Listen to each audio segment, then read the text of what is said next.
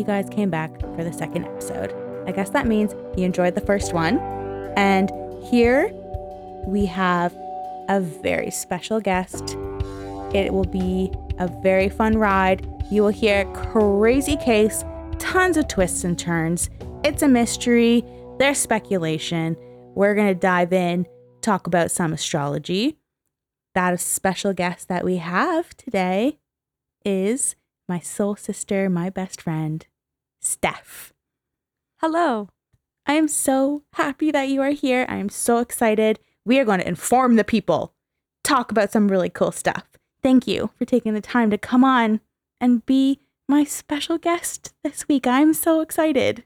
Of course. Thank you for having me. No need to thank me. Happy to be here.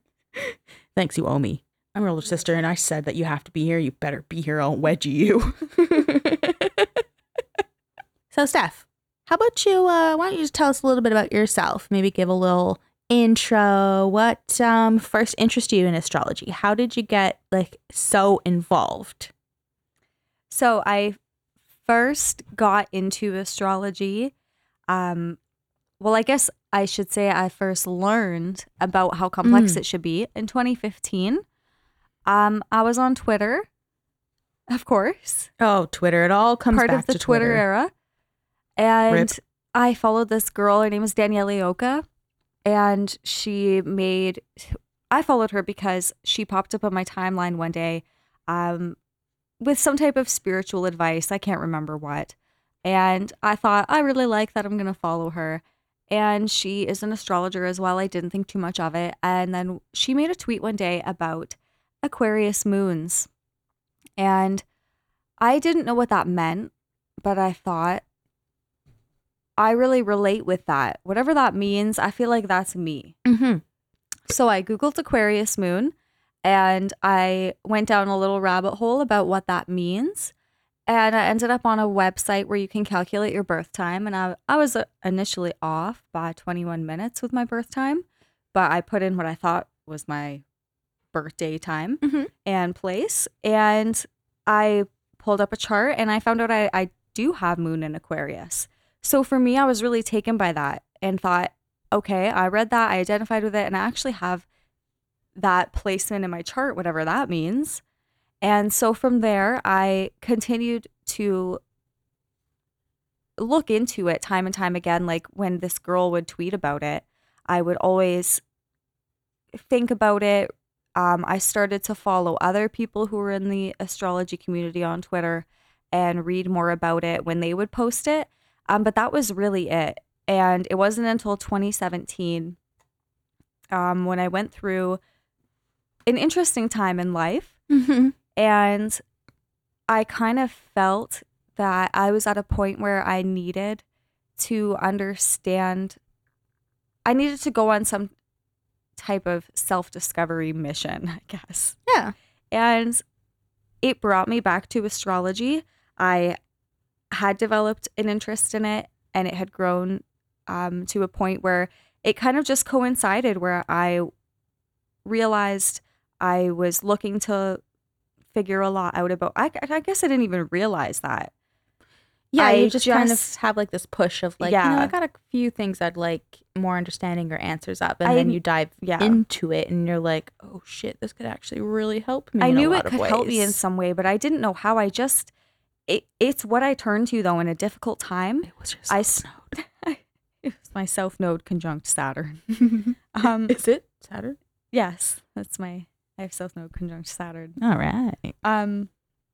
So in a difficult time, I started to turn to astrology. You actually gave me my first real book. I can't remember when exactly it was. It was the Astrology Director. You got it from Value Village, remember? Yep. It was years ago. Yeah, and it goes into the planets, signs, houses, aspects, chart shapes. It gets into all of the key pieces of astrology.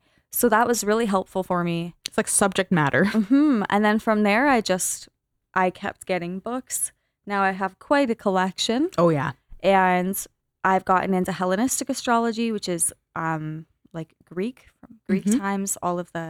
That's like a collection of like Egyptian astrology, and like Babylonian astrology, all the old stuff compiled. And Western astrology has developed from Hellenistic astrology. So I've looked into a lot of that, and it's really, really interesting. And once you actually dive in, there's so much to it. Absolutely. And there's so much more than what you see on Twitter or Oh my online. God. Those are just, it really pulls people in and it's so interesting, but you can only learn so much from there, really. Yeah, and the misinformation that's out there, like Especially since it's blown up. Back in 2015, it was not all over the place. Not at all. It was now like it's everywhere. Yeah. Everyone is face value on. Say since 2019. Yes. I feel like 2019, it blew up. That's when people I knew and started it can be so annoying. But that's like any community of people. Like you think about anything as simple as like yoga and you're like, I don't care about it. It's so annoying. No, it's the people. It's like some of the people in it. You don't care for those like middle-aged women who go to yoga class, sit right at the front, make sure they impress the instructor, and then tweet about it on their way home to pick up their annoying kid with their iced latte. You're like, I don't care about your yoga class. You're so annoying. Like, it's the people. And most people don't get into it to look at it, like to actually research it. It's get to the regurgitated bottom that of it. way. Yeah, and then things I heard just... this. That must be what it means. Let's just keep going with it. And yeah, no one actually sits down with it and understands it and researches it. So that isn't what we're here to do. It's so complex. We are going to deliver. We are here for truth. And truth is kind of really bold because there's a lot of speculating as well. But we aren't going to give you misinformation. We aren't going to tell you that because you're born at the beginning of the month, you're a cusp. We won't tell you that. Steph knows her shit. Okay. All right. So are you ready for me to set the scene? Yes. 1917. Fine carriages, dry goods, phonographs, and furs are all the rage for the average consumer. People are hosting lawn parties and listening to a bunch of music by artists that these days no one's ever heard of. Ticket agents are competing with one another to offer the cheapest railway and steamship tickets. The term, breakfast is the most important meal of the day, is popularized by marketing campaigns of cereal companies. The Converse All-Star Chuck Taylor basketball shoes is first produced. World War I is happening. The famous I Want You posters featuring Uncle Sam are plastered everywhere. And Tom Thomson paints the jack pine, one of Canada's most widely recognized and reproduced artworks. Tom Thomson was the most influential Canadian artist of the early 20th century. Many of his paintings, such as The West Wind and the Jack Pine, have become icons of Canadian culture. But on July 8, 1917, at the age of 39, Tom's body washed ashore in Algonquin Park, and what followed was a timeless intrigue about his death, resulting in not one, but two unsolved mysteries.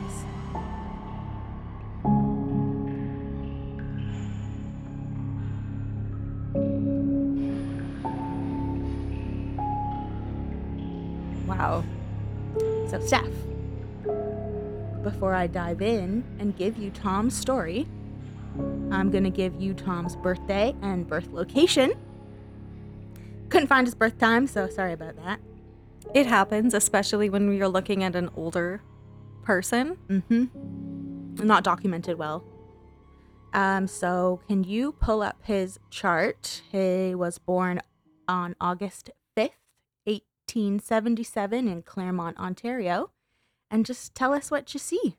All right. So the first thing that I noticed when looking at this chart was that Tom Thomson is a Leo and has the sun in rulership. And as we don't have the birth time, unfortunately, we're not able to see things like the ruling planet determined by the time of birth. So we can't know where his sun is holding active. Just gonna jump in right here. So we got 90-kilometer winds going on right now. It's a little bit windy. So sorry about that. If there's anything in the background, just ignore it like we are. Anyway, we're not able to see exactly where the activity is taking place, so we're just looking at the day in general. But he was born during Leo season.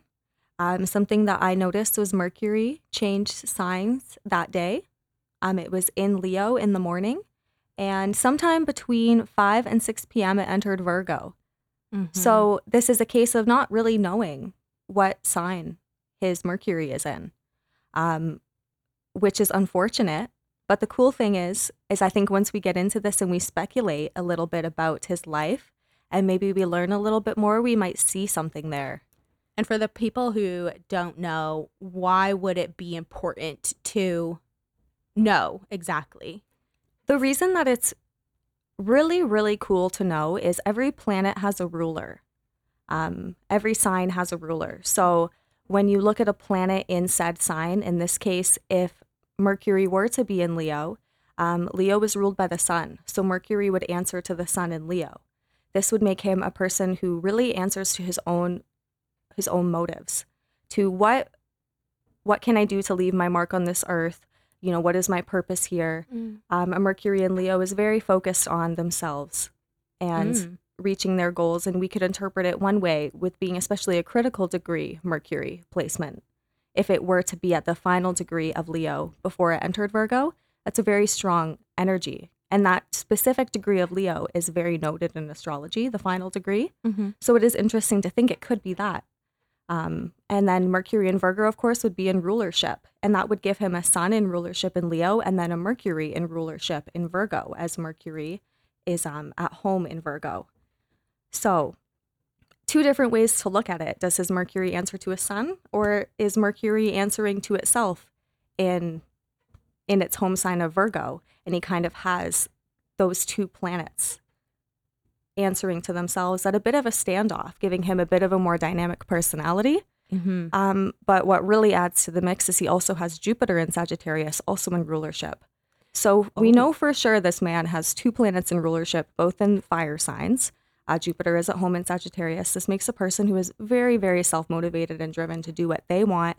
They often have a clear idea of their own success and what they want to do to accomplish their dreams and what they want to study, what they want to learn about. It makes me believe he would be very, very sure of himself that way. And then there's also the possibility with his moon. The moon was in Gemini that day, but then it entered Cancer sometime between 8 and 9 p.m. So it's another unknown with his chart. It's interesting when you look at a day like this, sometimes there's not any significant movement that day. And then sometimes you have a case like this where the planets moved quite a bit that day into different signs and you're not sure. And you're kind of looking at it thinking, I wonder what the case is with this guy. What is where? And if the moon did enter Cancer, he would have 4 planets in rulership. And that would make a person who is just pulled in many different directions to do so many different things. And it's really interesting to think about that. So it could be somebody who is like so sure of themselves. They have this like inner guidance that's like, I know exactly what I want to put out there. I have this drive, this thing, this dream that I want to accomplish. But where exactly do I put the energy and what exactly do I answer to get it done? Right. Cool. And very cool. You know for sure he has the 2 planets, Sun and Jupiter, in rulership. And really what that means is just that planet answers to itself. It doesn't rely on the other planets as much to make a decision or come to a conclusion about what that planet rules over specifically. Okay. And so the more planets you have in rulership, the more self-assured you are in each of those areas. It can be a good thing, you can get a lot done, but also it creates a lot of inner conflict as you have these different poles inside of you that want to all be number one in a way. And you have to learn to manage that. So in different aspects of, like, in this case, we're talking about Thomson. He's like one of the most influential artists. So we know he is an artist. He's a painter. Right. And then you could have other aspects where it's like, oh, I don't know, maybe he wanted to be like a family man. Right. Or like these other, key parts of your life. You could be pulled, but then you have this strong force. Yes. And that is something that jumped out to me with his chart is with his Jupiter being in rulership, it holds a square with an aspect in his chart. Something that I haven't mentioned yet about this day is Mars stationed retrograde that day in the sign of Pisces conjunct Saturn, which is really interesting and holds a lot of possibilities there. And as I don't know too much about him, I'm not sure what that could mean, but there's a lot there to unpack. And I think that that square really shows, I think that he had a lot of potential, and he probably was a person who was able to do a lot and had a lot at his disposal, maybe very talented in many ways. But at the end of the day, he wanted to do art, or he wanted to be this painter. And he didn't want to do something logical or practical or maybe reasonable in the eyes of other people. He wanted to do his own thing and leave a mark on this earth in a unique way. I love it. So for people who aren't exactly familiar with like, oh, what stationed retrograde? Huh? You know how like retrograde is one of those terms that is thrown around so often, like, oh, we're all miserable today because Mercury's in retrograde. Yes, that's And, a like, big one. And it's like, okay, but like, you know, do you even know what that is? What does it mean? What does it mean? For real. So really what retrograde motion is back into the roots of astrology. If you look into it, before we really understood that the sun was the center of our little universe here, our galaxy, and we believed that the earth was the center of the universe, we interpreted it as the planets navigating around us. We saw these other light forms in the sky. We gave them names. We gave them traits, everything. And then something that we noticed was that certain times of the year, it appeared that these planets would come to a halt, would stop moving, and then start to move backwards. And now we've advanced so much. We understand that the Earth is not the center of the universe.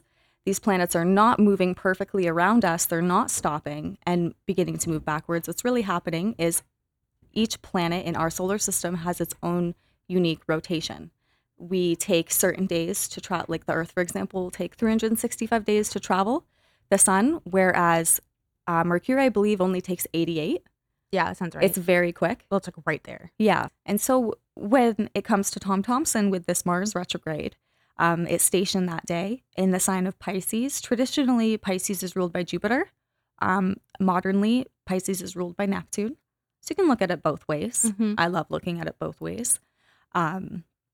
And so with a Mars retrograde, Mars rules over lots of things like your energy levels, your sex drive, your anger. It's everything animalistic about you, all of your instincts and, you know, the raw parts of you. What makes a person react when they're provoked, or how does a person handle these difficult, pressured situations? How does a person generally feel throughout the day, like their energy levels? People with afflicted Mars struggle with low energy and with depression at times, that fatigue. So you can see things like that with Mars. So with a retrograde, a person can be more susceptible to Mars is the god of war. When you think about it, like with Greek mythology, Mars is the god of war, and is very ambitious, doesn't stop for anything, is a fighter. So when you invert Mars energy with Mars retrograde, that energy can be a little bit stifled. That person has to be a more careful, or perhaps there is a reservation that they hold about really acting on their instincts, what they really want. Maybe they have that voice of reason, Saturn, as Thomson has Mars conjunct Saturn. Saturn is a very, very controlling voice. Saturn can be an overbearing planet. When you put the two together, it can create a very intense energy that a person needs to get out somehow and express. It can be very difficult. Kind of like a dynamic that's very claustrophobic. Yeah. A little bit tense. Yes, and the square with Jupiter shows a need to fight for freedom. And it shows a difficulty with luck, maybe. Like that person might feel like their luck runs out, or like they have to work a lot harder in some ways to really get what they need. It might come down to even just what was expected of them they did not do. Like if you're born into certain circumstances, or if you have obligations. Saturn is the bearer of karma. Saturn is very, very connected to where we lose out in life, like what we are restricted from and where we have to work extra hard. So for Tom, with Mars there, he had to work extra hard in some way. I'm just not sure exactly what he was making up for or what he was trying to find. It's really cool because even already hearing your interpretations of some of the things that you're seeing, I know as soon as you hear certain parts of the story, you'll be like, aha, that's where it fits in. Yeah. And another very interesting thing, again, coming back to that sun in Leo, was we don't know his birth time. So we're not really able to see the exacts of the chart, the specifics. So I can't see all of the aspects that his sun might hold to things such as his ascendant. For those who don't know what an ascendant is, it's determined by your time of birth and your place of birth. The ascendant, you can think of it as the horizon. So whatever time of day you're born on, if you were born at sunrise, for example, your sun would be on the horizon of the chart. If you haven't looked at a visual astrology chart, an actual birth chart, you likely won't know what I mean by that. But there is a visual chart you can look at that shows all the planets laid out, and it maps the planets out for you. And so the time of birth determines where your sun falls. And yeah, so I can't see that, unfortunately, with Tom. We can only speculate. So I don't know exactly where his sun falls and what other aspects it makes. But what I do know is that he has a sun square Neptune aspect. Neptune was in Taurus at his time of birth. And something that really jumped out to me about Tom Thomson's chart is the outer planets are really, really cool to look at, like a generation. Yeah. And how someone fits into their time. And that kind of goes back to how the outer planets move much slower. Yes. So you have these large groups of people who share similar placements. Yes. And then, like you're saying, the generational. So something I noticed about him was having Uranus in Leo. He has Sun in Leo. They're not conjunct. Conjunct is when two planets are exactly aligned from Earth's perception in the sky. They would be right beside each other from our point of view. They're not exactly conjunct. There is about 10 degrees between them. But I think it's interesting when you do have someone with a sun sign in a generational planet such as Uranus, that person can really embody that key part of that planet. So with the Leo and Uranus generation in these times, the 1870s, it was a time where there was a lot of revolution with inventions. There was a lot of things for people to live a better life. Things were being urbanized. People were really changing how they lived. And the Leo and Uranus time was very important when you look at it that way, with how it was changing people's lives and helping them live better. And I think that with Neptune and Taurus, it's interesting because this was still the Victorian era. Yeah. And Neptune and Taurus, in my opinion, is very symbolic of that. Taurus rules over the finer things of life. And in this time, a lot of people, if you didn't have money, you didn't really have anything. And then there was people who were living a lot more comfortably.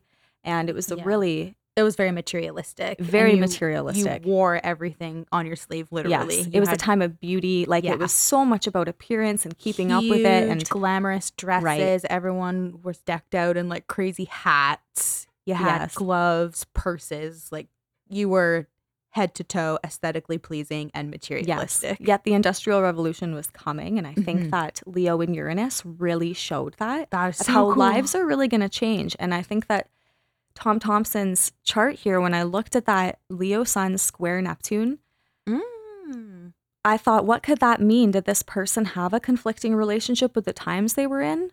Did they maybe not, maybe they didn't quite fit in, or they just weren't fully happy with the times? Or was it a conflicting relationship? Neptune can be very disillusioning. It can make things hard to interpret and see clearly.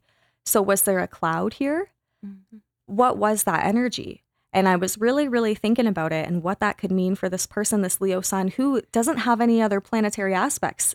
It's only Neptune that's really influencing this sun in Leo that answers to itself.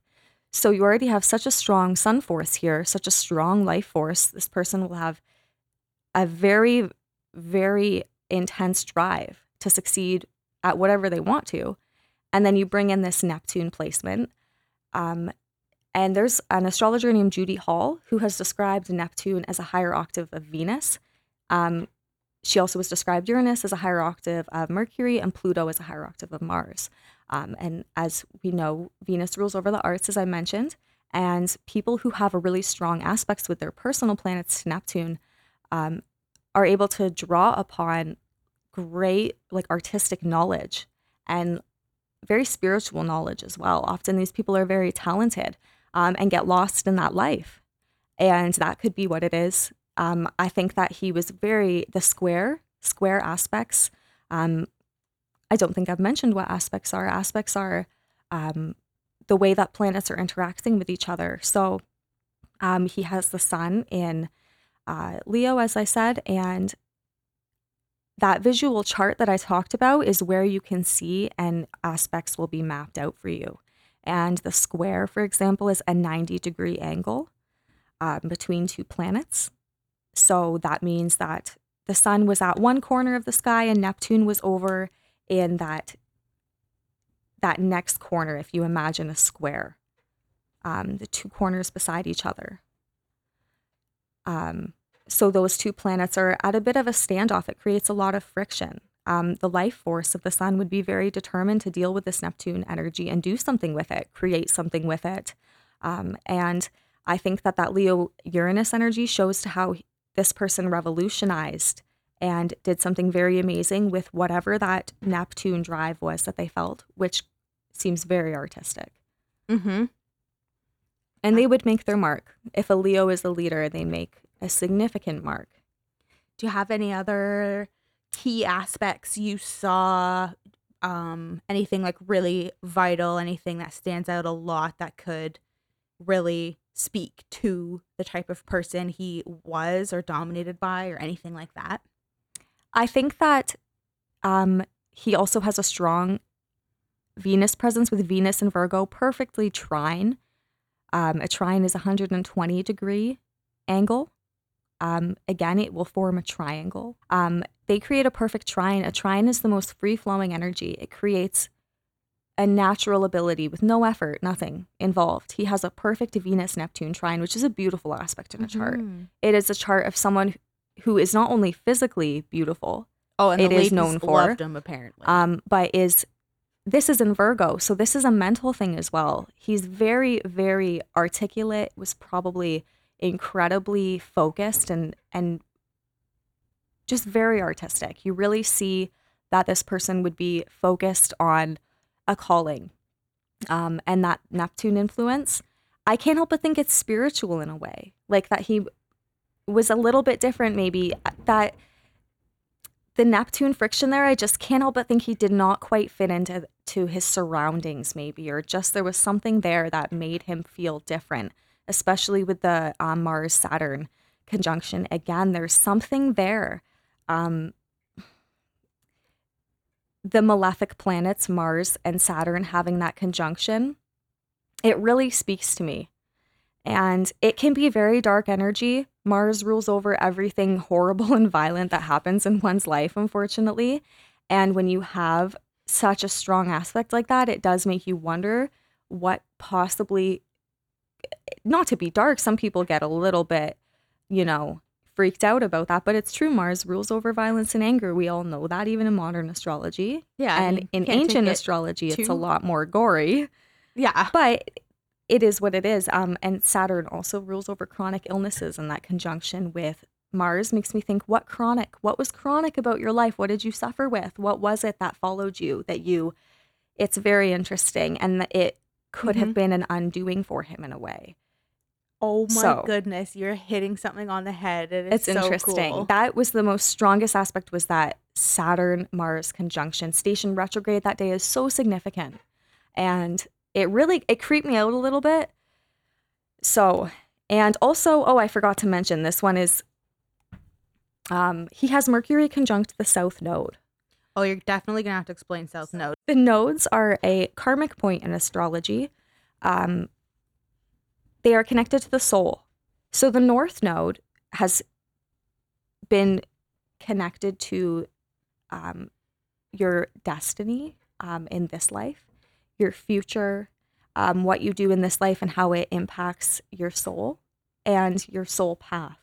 So some people do believe that if you have planets on these points, they really, really pull you in your soul direction and speak to you differently. These people are very, very open in a different way.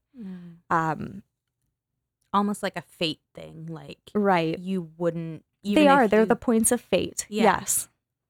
So they are connected with your fate, and the North Node pulls you to your fate, they say, and the South Node has been connected with past lives. So the North Node is creating our purpose, creating our future, and we're supposed to strive for our North Node, they say. The North Node, you can look at that point in your chart and see, okay, what is my purpose? What do I have to do to feel fulfilled inside? And I can, when I die, I can be happy and know that I at least completed my soul mission. Yeah. The North Node is the point that you look to. So people who have a really strong node activity often have a really, really strong calling, but he doesn't have North Node activity with something conjunct there. It's conjunct the South Node. So it's opposite his North Node. The South Node is the point of past lives.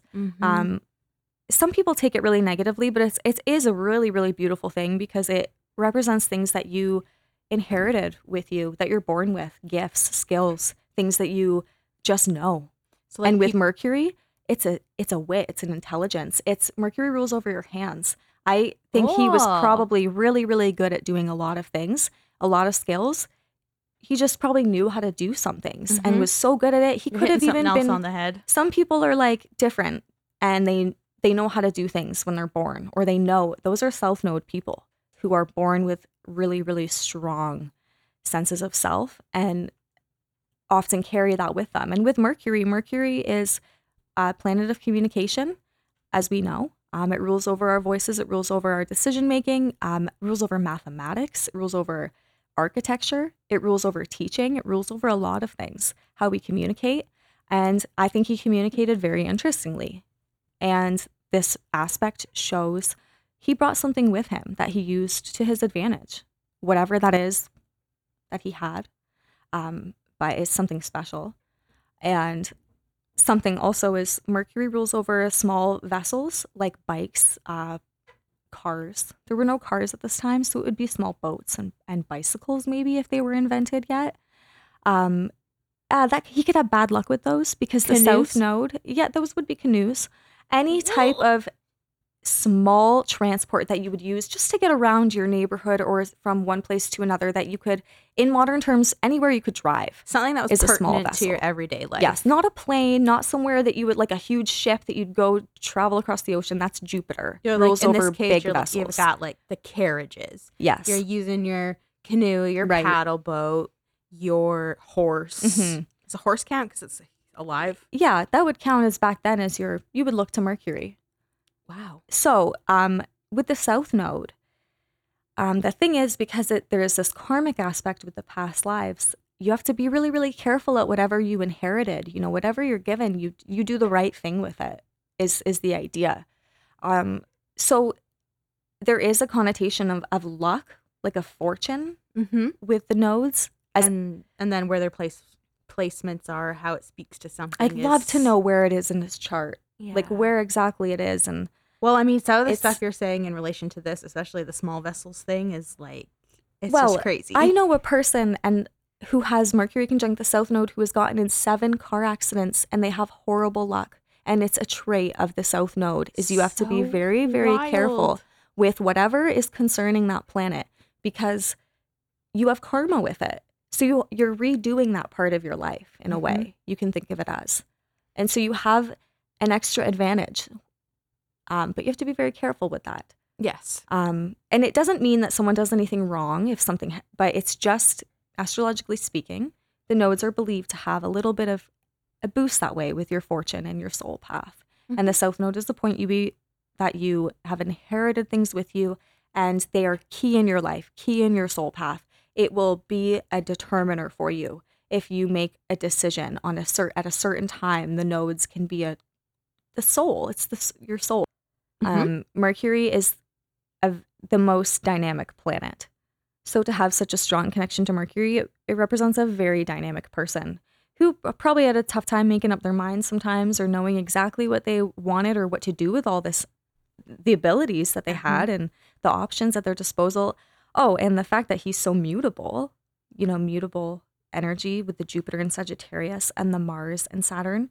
Mutable is the mode that a planet can be in. There's mutable, fixed, and cardinal signs. There's 12 signs can be split into 3 categories that way, 4 signs in each. And the mutable signs are Pisces, Sagittarius, Gemini, and Virgo. And the ancients referred to them as double-bodied because of the amount of energy and skill and the ability to get so much done and to like hyper-focus. Yeah, you almost have like one part of you that is like twice as much of everything. Yeah, like the driven, here we go, we got shit to do. And then the other part that's like, great, you feel driven, I can put pen to paper. Yep. That's so cool. And so I think he had a lot there. Yeah, and then having all of these other aspects you're talking about in his placements where it's like, I feel internally exactly what I have to do, my purpose, I have this passion, I'm going to do it. And then this drive. Yep. I incline to think that he had a Gemini moon that answered to a critical degree, Leo Mercury. Beautiful. There is a possibility it entered Virgo, but I don't know. I can see him having a day chart, like being born in the day and having a sun high in the sky, just by how well known he was and is. I don't know how famous he was in his life. So might change my opinion on where the sun would be positioned in the chart, but I just feel like he'd be born during the day with a Gemini moon. I understand why you think that based on everything that you're explaining, what you see there. I think that if it was a different time, if circumstances weren't happening, like the war, for example, right, he would have been much more well known, but outer influences totally kind of harshed his vibe. Kind of interesting. Kind of squashed that Saturn suppression, perhaps. Yes. Outside influences you can't control. Yes. So even in a time where people had no money, had little means to indulge in things like art, which is what Saturn rules over: debt and lack of missing out, not having anything. So even in this time when people are missing out, they don't have anything, they don't have this money to put towards finer things like a beautiful piece of art, going to a museum, seeing an exhibit. He was still known, especially locally. He did have a little bit of notoriety. If there wasn't these suppressive factors, he for sure would have been much bigger. Right. So even in a time that is so suppressive, he was known. But interesting. Shall we get into it? I sure can, unless there's any other. I think I touched on the main things that I noted. Even from what you said, I heard quite a few things where I'm seeing it in his life. Oh, one more thing. No. That I forgot. I just want to say his Neptune is really, really close to Chiron. Chiron's not a planet, it's an asteroid. Yes. It rules over, it is a point of growth in our life, like where we are caused the most pain and where we have the most to grow from. And where is that in his? It's conjunct his Neptune and trine his Venus. Neptune, and I concluded when I was looking at that beautiful aspect and how lovely it is that it would bring him a lot of pain, is what I concluded. Oh my goodness, again, here we go. That's what I wanted to add. That's good. That's actually a very good thing to add because this man's was emo. He had a lot of pain in a lot of ways. Some things weren't his fault, he was just a little sensitive. So, it's a good thing to add. Good thing to know. Okay. Are we ready to get into Thomas John Thomson? I think so. And hear his whole life story? And for me to talk about Tom Thomson? I'm so excited after spending time with this chart to fill in these Yeah. blanks. It's really cool because I think, like, I was talking to you on the phone the other day, and I was telling you how, like, you listen to other podcasts or something, and you're like, you hear these hosts being like, oh, I just really got to know them. I spent all this time with them, and I just really feel for them. I feel like I know them. And you're like, oh my God, get real. It's true. It's true when you I'm spend sorry time. I judged you people. It's true. You spend all this time with them. You research them. You want to know about them. If you spend a week literally in their life, in all their business. So yeah, you do get close. Now, using the essentially biography and their life and what people think and have said about them, put it with their birth chart, which is all of their really cool inner workings, you can paint this huge full picture and maybe answer some of these wild questions we have, especially in this case of Tom Thomson, where we don't have one mystery, we have two mysteries.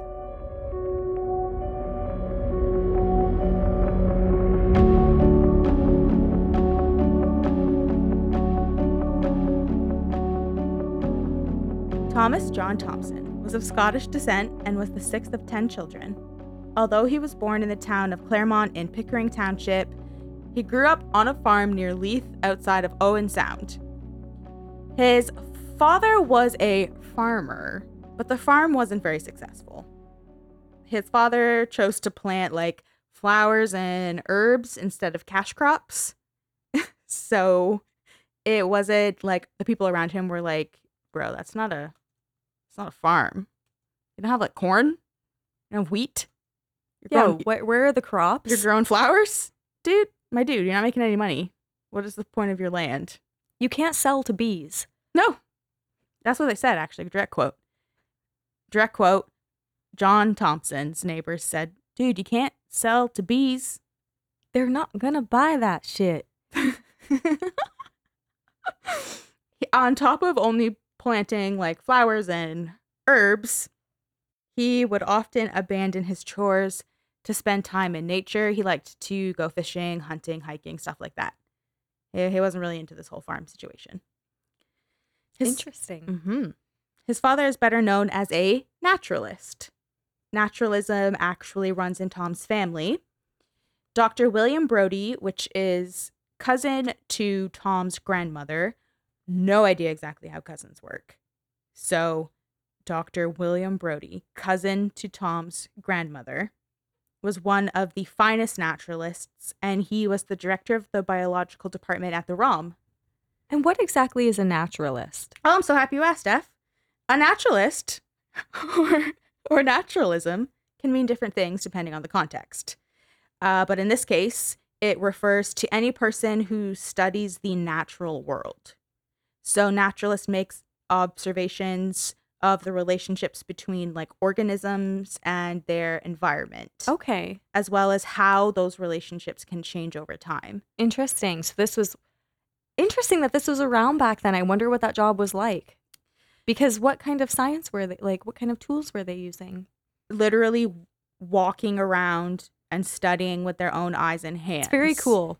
Of like, oh, wow, see the way the wind blows here? How could that have an effect on the tree it's blowing through and the insects that would normally live in that tree and the birds and stuff? Like literally walking around, observing what is around them. Let's study it. Let's see the impact these things have on one another. Yeah. And then you usually, in this case for William Brodie, since he worked in the biological department at the ROM, he would be studying like plants and stuff. So he would like take specimens, study bugs, plants, whatever, just to kind of see really the inner workings of it, their relationship they had to one another. So, I mean, naturalism can mean different things, but in this context, that's what it means. Okay, cool. Let's study the world and the organisms within it and the relationship the two have. In Tom's early adulthood, he spent a lot of time with Uncle William because it was his grandmother's cousin. He was so much older. So it wasn't Makes sense. Yeah, when you think of like, oh, my cousin, you think of like like your bro coming over. He's like a year younger than you or something. Not in this case. Not in this case. So he called him Uncle William. And Uncle William was actually mourning the loss of his only son, and this son had died when his canoe overturned on the Assiniboine River. So he was Very in a sad. state, and Tom was like, yeah, I'm in my early adulthood. Let me come spend some time with you. And he actually really, really enjoyed being around William. William had really cool stories of the wild and beautiful Algonquin Park, which William was very passionate about because he actually helped establish it. And William was incredibly important to Tom, and Tom thought of him as a mentor who had information and was able to guide him spiritually, philosophically, artistically. It sounds like he was a mentor. That's exactly the vibe I was getting from what you were describing. And they like formed such a quick bond because William was already in such a like state over losing his own son. Yeah. So then they spent all this time together. They were helping each other in a way. Exactly. Obviously, William has all of these cool things to offer Tom in regards to like the naturalism, studying nature, all of that stuff. Tom can learn a lot from that, while William likes to teach about it. So they did absolutely balance each other and give a lot to one another. I'm already so interested by this. Do you hear anything so far that you're like, Yes. Interesting? Your first two sentences, I heard something that I wish I mentioned because I was onto something, and like that Saturn-Mars conjunction has so many possibilities. Oh, about the farming? Well, Saturn rules agriculture, and the Mars conjunction shows Well, yeah. a rejection. And Saturn really speaks to how you were raised. It rules over your parents, those who made rules for you, as Saturn is authority.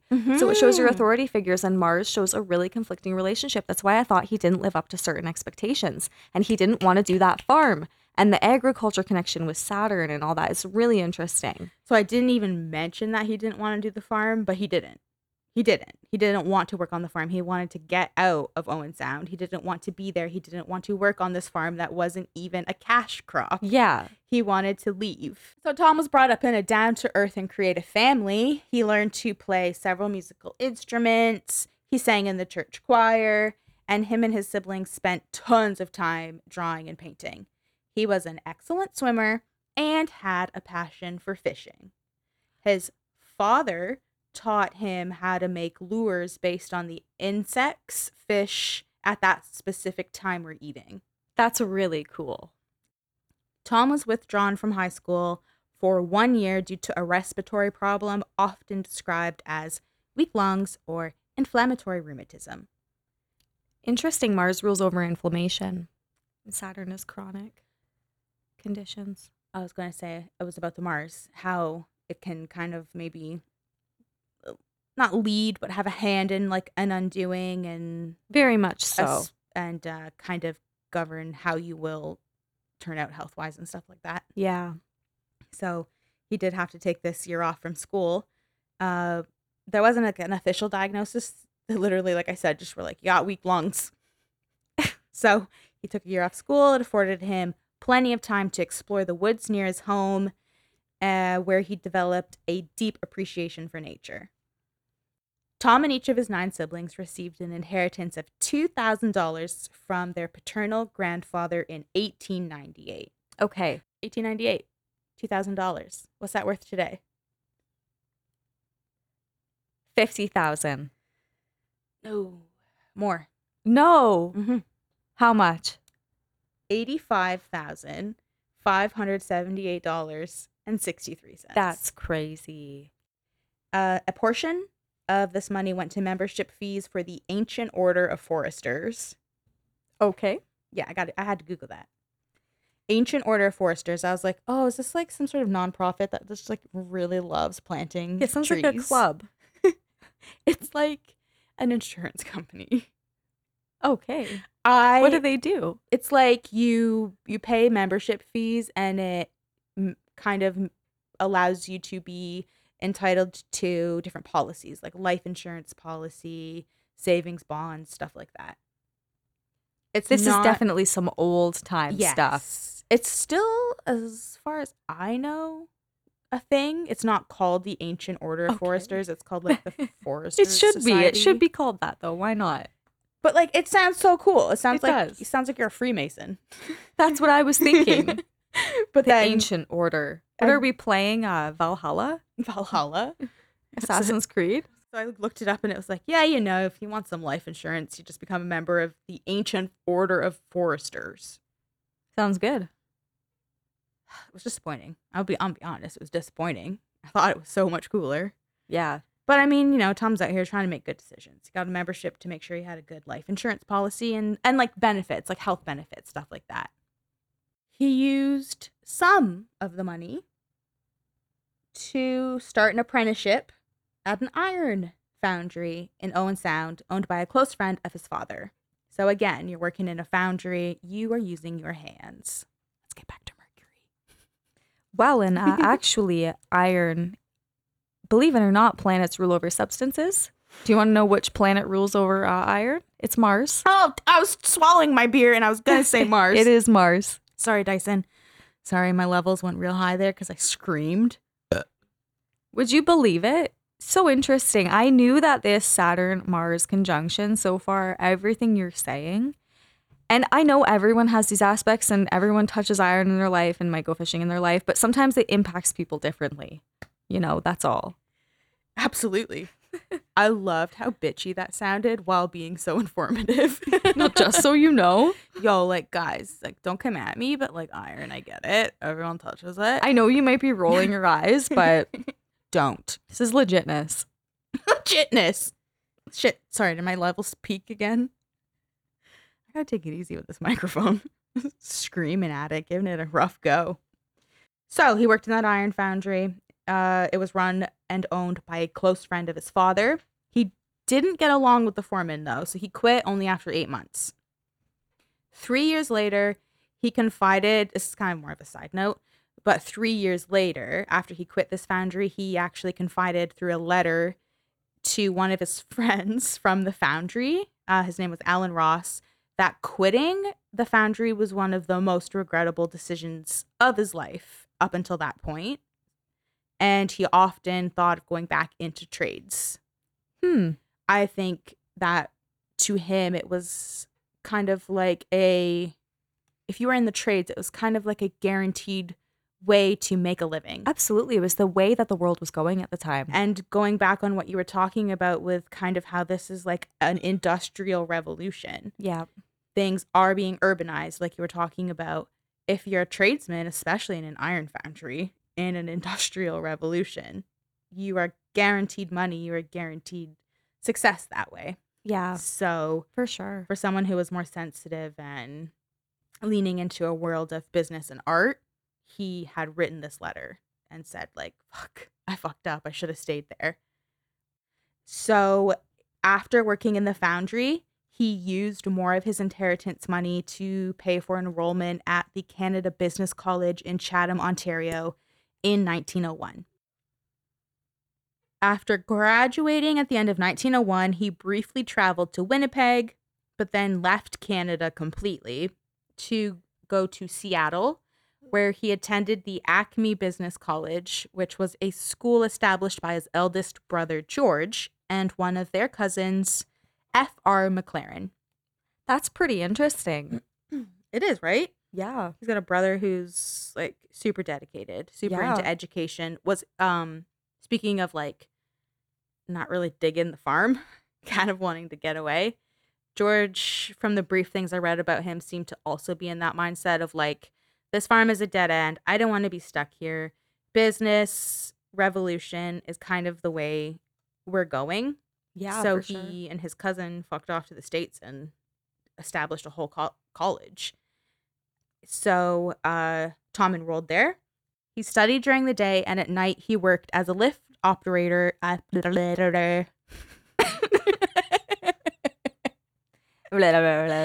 worked as a lift operator at the Dillers Hotel one night after a shift.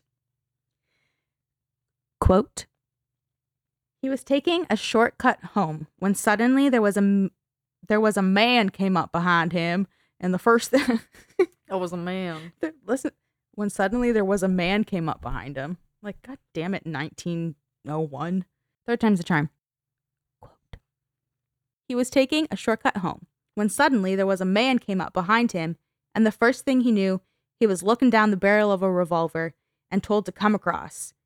He held his hands up on the word and kept them up while the hold-up man, who, Tom said, was quite young fella, frisked him for a watch and for $4 or $5.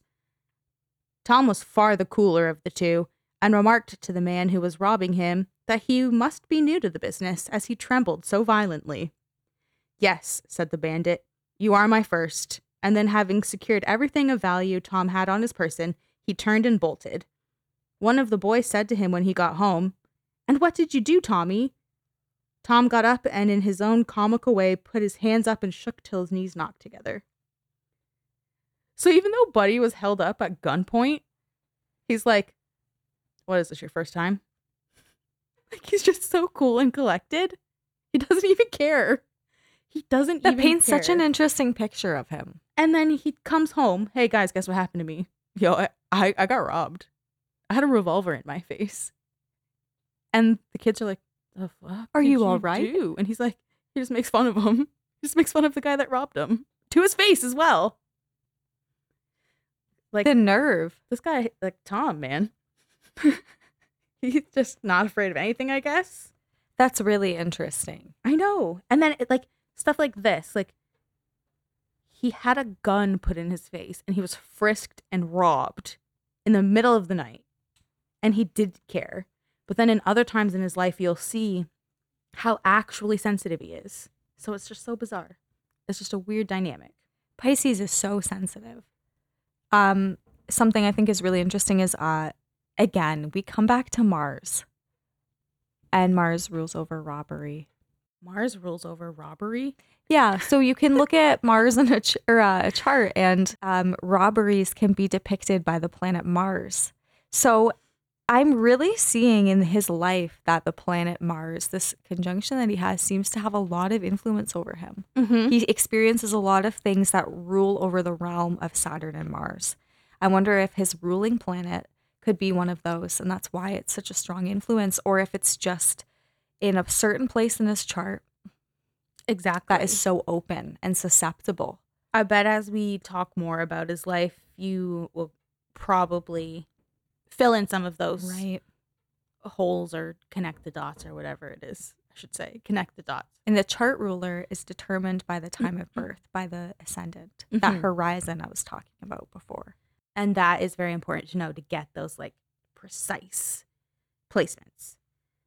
And in this case, we don't have that. So we got to speculate or fill in the dots with all the information we have.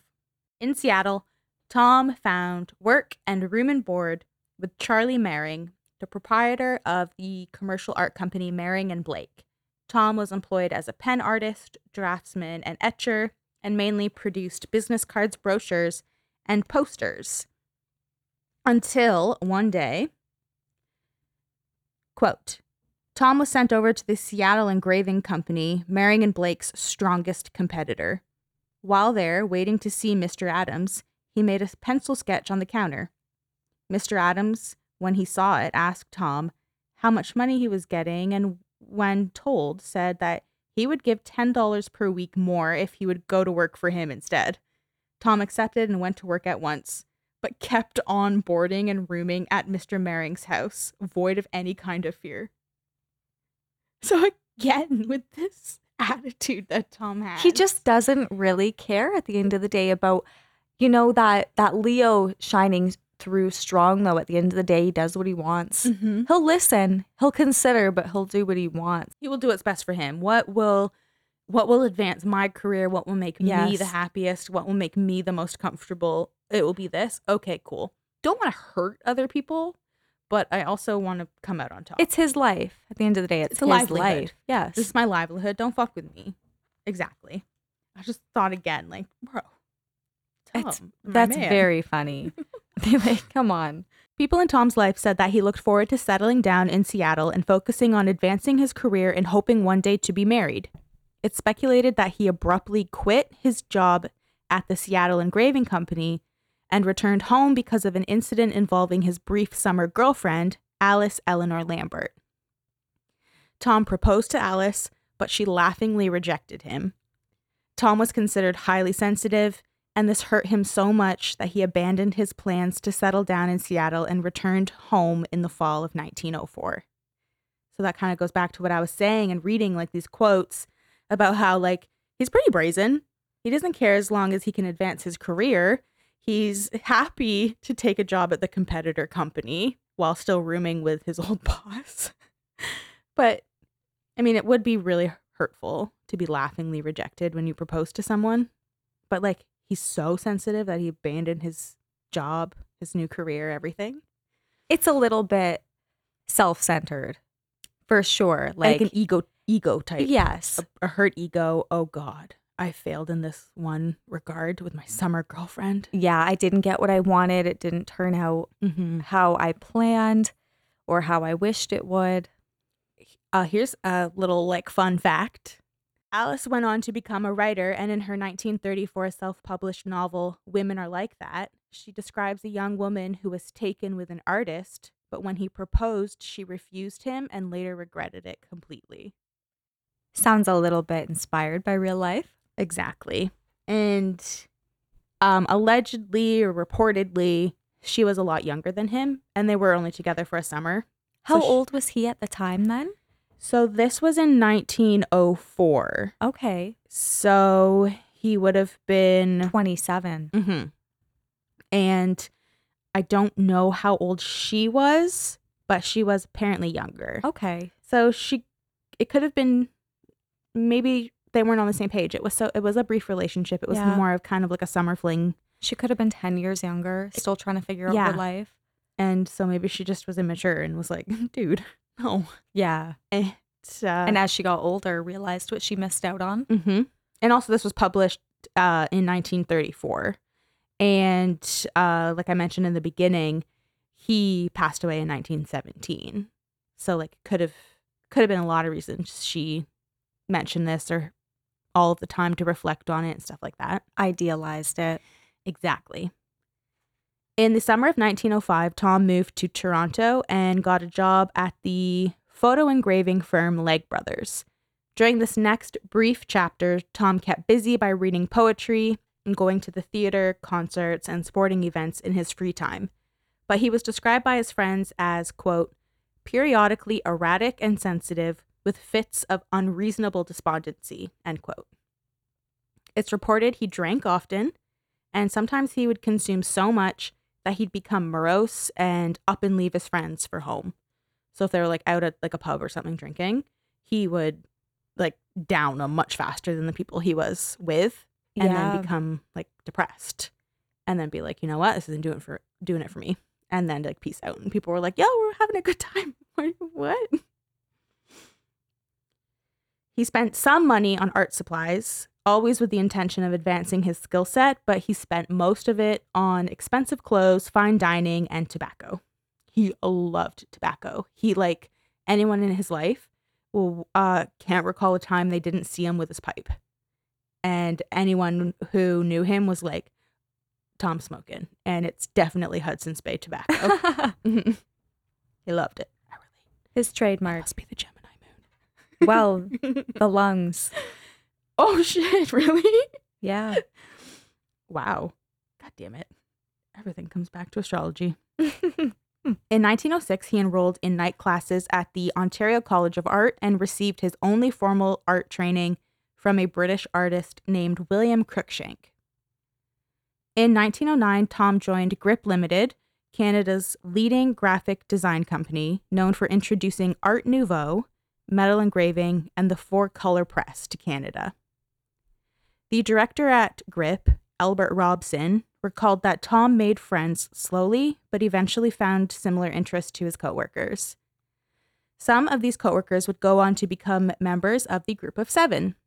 The remaining members of the future Group of Seven hung out at the Arts and Letters Club, a space that provided an informal environment for the artistic community of Toronto, and it was at this club that the senior artist at Grip, so where Tom worked, J.E.H. MacDonald, introduced Tom to Lauren Harris, the eventual leading member of the group of 7.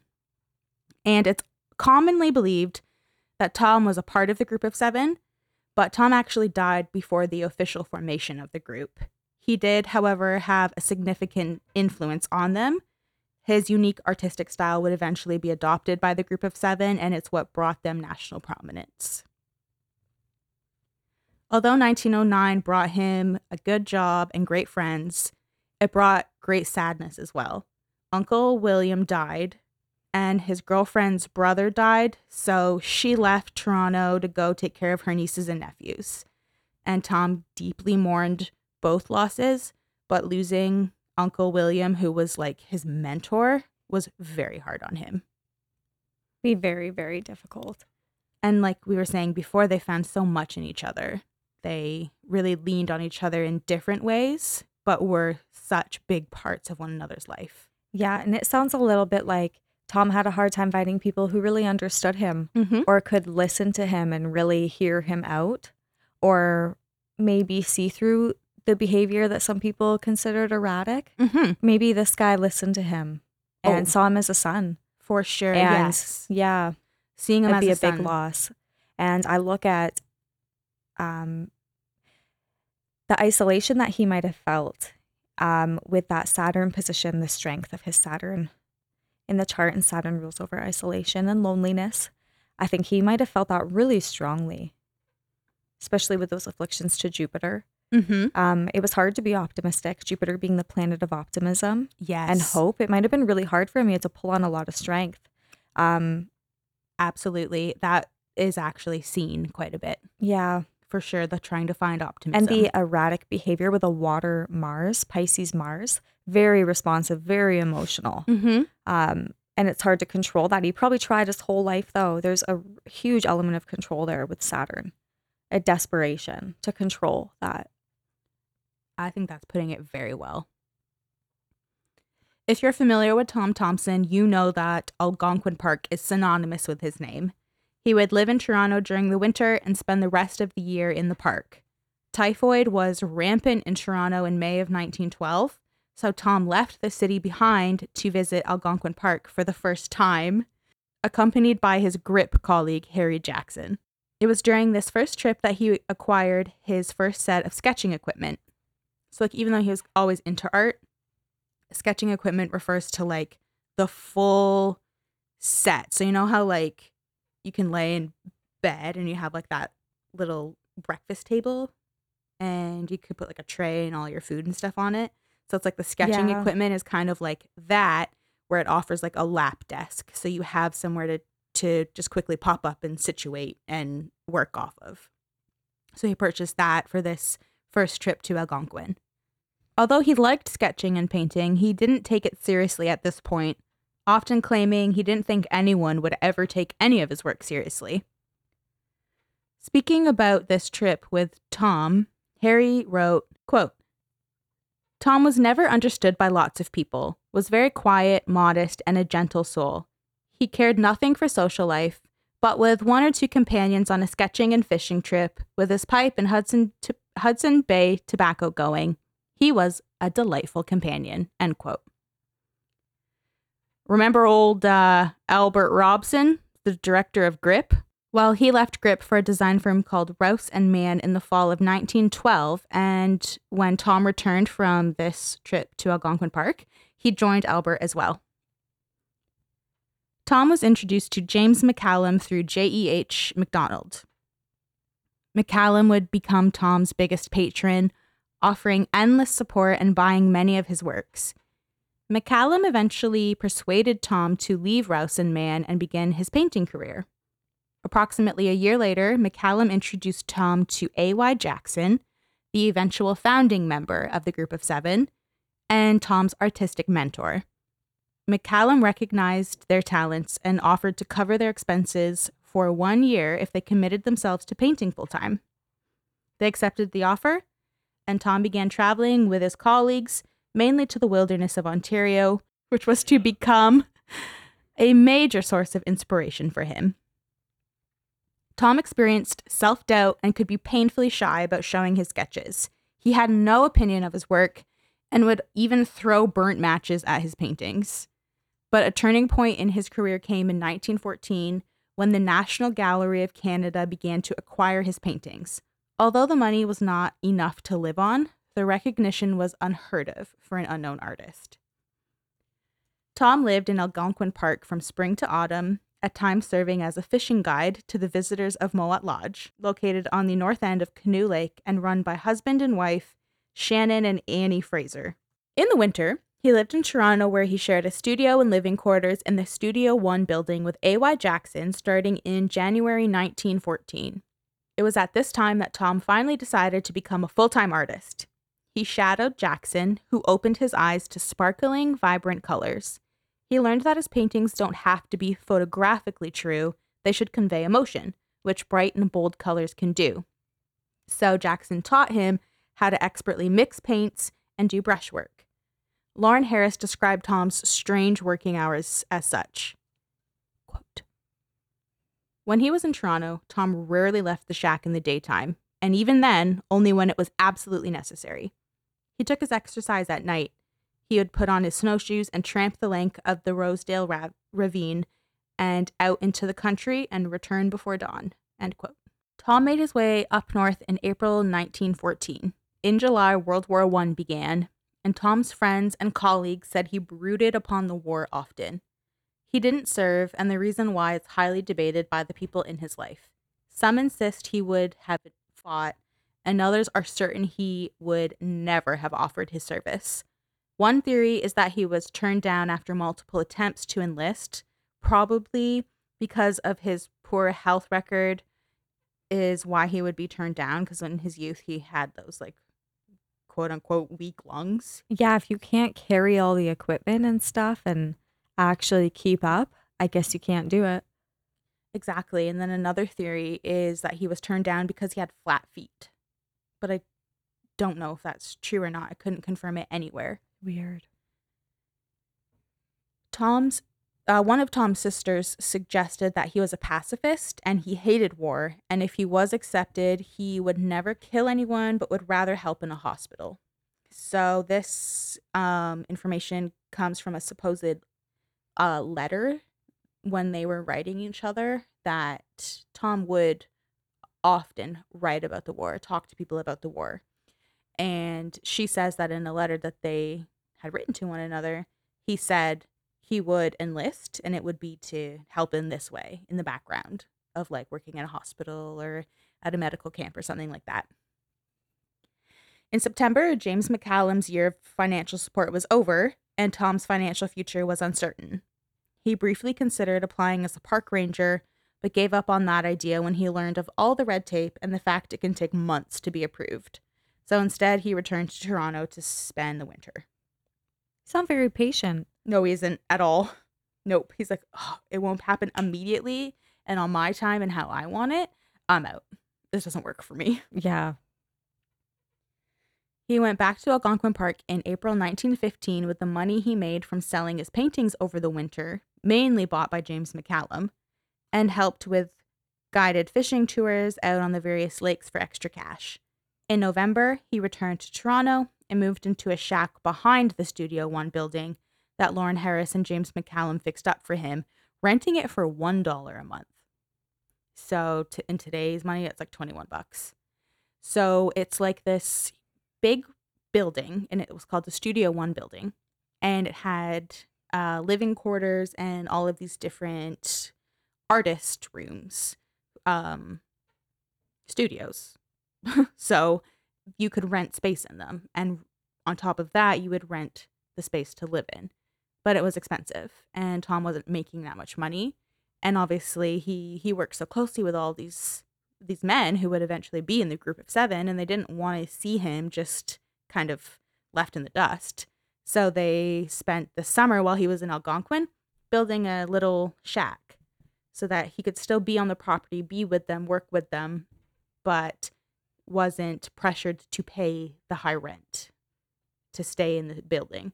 So instead, they were like, "Here, we built you a shack. Just pay us $1 a month and you can stay here." So these friends he had were very good to him. It's very, very convenient for him. Mm-hmm. His friends saw Tom being more productive than they'd ever seen. It was during this productive period that he produced his most famous works, The Jack Pine and The West Wind. Patron saint James McCallum knew that the war was making it tough for the artists of Studio One to make a living, so he commissioned Tom, A.Y. Jackson, and Arthur Lismer, who was another eventual member of the Group of Seven, to paint a mural on some panels for his cottage.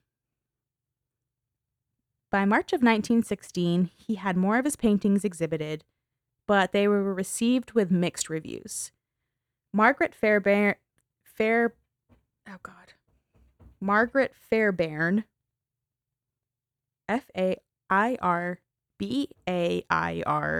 Fairbairn, that sounds right. Okay, good. Margaret Fairbairn of the Toronto Daily. You know what? Who cares? Because she was rude. So this Margaret lady of the Toronto Daily Star wrote, quote, Mr. Tom Thomson shows a fondness for intense yellows and orange and strong blue, altogether a fearless use of violent color, which can scarcely be called pleasing. End quote. Quite rude. Very rude. Speaking of violent use of violent, fearless boldness, Margaret, rude. But a more favorable take was written in the Canadian Courier by painter Estelle Kerr, describing Thomson as, quote, one of the most promising of Canadian painters who follows the Impressionist movement, and his work reveals himself to be a fine colorist, a clever technician, and a truthful interpreter of the Northland in its various aspects, end quote. So it was a much more thought-out review. Obviously, she sat with the work and was like, here's what I take away, and it's something. Yeah, it actually seems to consider the artwork. Not a face value deal of like, ugh, Yeah. it's so orange. I don't like it. What's orange? Ugh. It's like, hey, I sat down with this. I felt something from it. It's very nice. And I agree, Estelle. I think his paintings are very lovely. In April of 1916, Tom went back to Algonquin Park and worked as a fire ranger, but he didn't like it because ranging and painting didn't mix, as he was too busy patrolling to spend any time painting. He wrote to James McCallum, quote, have done very little sketching this summer, as I find that the two jobs don't fit in. When we are traveling, two go together, one for the canoe and the other the pack, and there's no place for a sketch outfit when you're fire ranging. It would be great for two artists, or whatever you call us, but the natives can't see what we paint for. We are not fired yet, but I am hoping to be put off right away, end quote. So he didn't even want to be doing this. He just wanted the money that it brought. Yeah. He didn't want to be fire ranging. He didn't care about it. He was hoping that he could get a paycheck out of it while still fulfilling his own intention. He met a woman named Winnie Trainer at Canoe Lake, where her family had a cottage, and they began dating. Winnie lived primarily in Huntsville and spent her time volunteering with her mother for the Women's Temperance Union through their church, where they knitted socks for the soldiers and raised money for the troops. In October, the fire ranging gig ended, so he wasn't fired. He literally had to see it through. And Tom made some extra cash by hauling stones to make a fireplace for one of the locals. When he turned to Toronto for the winter, he found everything to be in a dismal state. His friends and colleagues were split up because of the war. Some were enlisted while others moved on to find work because they were close to bankruptcy. On top of this, most of them had become bitter toward one another. So they were like claiming one person's success truly belonged to this person, or they're trying to bring each other down by like diminishing their talents, like stuff like that. Just letting the little things get to them and blowing them up. Petty things. Exactly. Petty painters. Tom returned to Canoe Lake at the beginning of April 1917. He had little money, but wrote that he could manage for about 1 year. With few tourists and even less people to guide, he spent time at Mowat Lodge with the only other guests, Lieutenant Crombie and his wife Daphne. So there wasn't as many tourists and guests because of the war. People didn't have money, means, time to travel. and so many people were currently serving. The Crombies arrived at the lodge in the winter of 1916, where Lieutenant Crombie was hoping to recover from tuberculosis. Daphne Crombie made friends with Tom when he arrived in the spring, and she would often sit and talk with him while he painted. Tom kept busy hunting a trout that frequented a dam with his friend and local park ranger Mark Robinson. And this actually pretty funny, and it kind of goes to show how they didn't have the normal duties and responsibilities they would have because of how hard the area was hit by war. So they were essentially just trying to keep busy. Quote, on the morning of his death, he almost got the old trout, and as he missed it, he said, I am going to one of the little lakes and get a trout and put it on Mark's doorstep early in the morning, and he will think it's the old fish from the dam. They returned to Mowat Lodge. Thomson got out his canoe. He had no bread. Fraser went up to the lodge, got him a loaf, and Thomson stowed it away with a can of corn syrup under the bow of the canoe. End quote. So he was gonna mess with the park ranger. That was his friend that they had this friendly wager going with. He was like, give me stuff. I'm gonna stock up in my canoe. I'm gonna go out there. I'm gonna find any trout. I don't care what it is. And I'm gonna put it on Mark Robinson's doorstep and be like, huh, I won the bet. That's funny. They were losing their damn minds up there. Gotta keep busy. What should we do? Let's get that trout. He also spent time by digging 2 gardens. So he dug one for the lodge for the Frasers, who owned Mowat Lodge, and one for Winnie's family, so his girlfriend's family. On July 8th, 1917, Tom embarked from Canoe Lake in a canoe loaded with equipment and supplies and disappeared. His upturned canoe was found at 3 p.m. that afternoon. His spare paddle was strapped awkwardly into portaging position, allegedly not at all the way Tom would have had it, and his favorite paddle was missing and couldn't be located despite repeated searching of the shoreline. His body was discovered in the lake 8 days after his canoe, with fishing line wrapped around his legs. He had a bruise and a 4-inch cut on his right temple and had bled from his right ear. The cause of death was officially ruled to be accidental drowning, though the inquest that reached the conclusion was criticized as being rushed. A police investigation was never conducted. There was no autopsy. No doctor professionally examined Tom's body, and the accidental drowning verdict was accepted during an informal inquest that locals sat in on and had a say in. The day after Tom's body was discovered, it was interned in the tiny Mowat cemetery. Under the direction of Tom's older brother George, the body was exhumed by Undertaker Churchill. Mark Robinson, the Algonquin park ranger, tasked 4 men to help Churchill with the job. They opened the grave, and the body was badly decomposed but still recognizable as Tom. The remains were transferred into a metal box and sealed. The empty coffin and rough box were put back, and the grave was filled in. The metal box with the body was placed in a coffin, and Tom's brother George accompanied the coffin on the train where it was being taken to the new undertaker in Owen Sound, which is where he's from and had the family plot to be buried in. The Owen Sound undertaker had delivered the coffin containing the body of Tom to the Thomson home. Tom's father called his friend and neighbor John McKean to come over. John Thomson wanted the undertaker to open the coffin, but didn't want to do it alone. The coffin was opened in the presence of both men, who readily identified the remains. Tom's father was relieved that he no longer had doubts as to the whereabouts of his son. The undertaker from Owen Sound reinterred Tom on July 21st, 1917, in the family plot beside the Leith Presbyterian Church. Since no police investigation was conducted, people began speculating on what really happened to Tom. It seemed inconceivable to the people in his life and the locals of Canoe Lake that a proficient canoeist and an excellent swimmer could accidentally drown. Rumors began swirling. Was he murdered? Was it a suicide? On top of speculating how Tom truly died, locals heard rumors that one of their own had murdered Tom. That's very, very suspicious. And guess what? What? that's where we're going to leave it. Wow. So that's part 1. And we're going to come back for part 2. All right. And we are going to speculate on the theories of Tom Thomson's death. What happened to him? Are the locals right? Was he murdered? What the heck happened?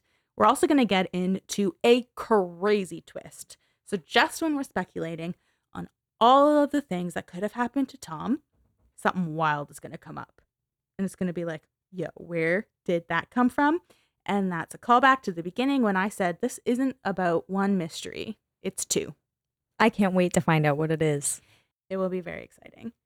So everyone, stay tuned. I'm not going to make you wait. You don't have to wait another week to hear this. They'll be released one after the other, but it's just to break it up and keep you guys intrigued.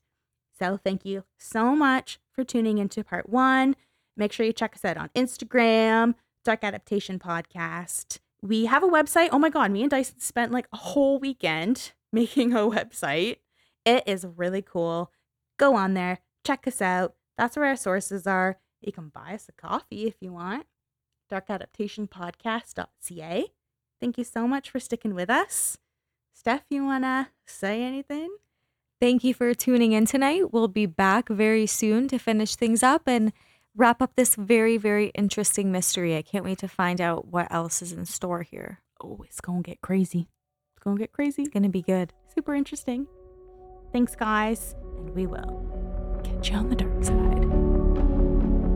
Woo.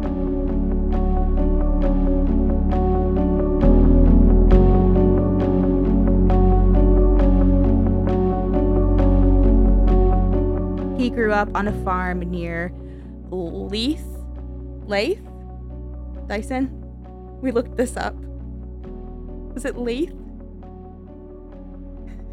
Let us know. Dyson? Maybe it's Leith, like Leith Garrett? Leith. Okay.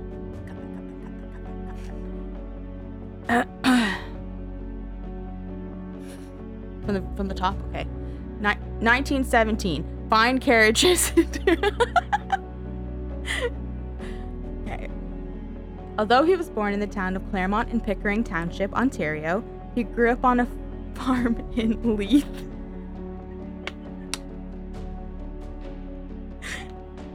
Leith. For fuck's sakes.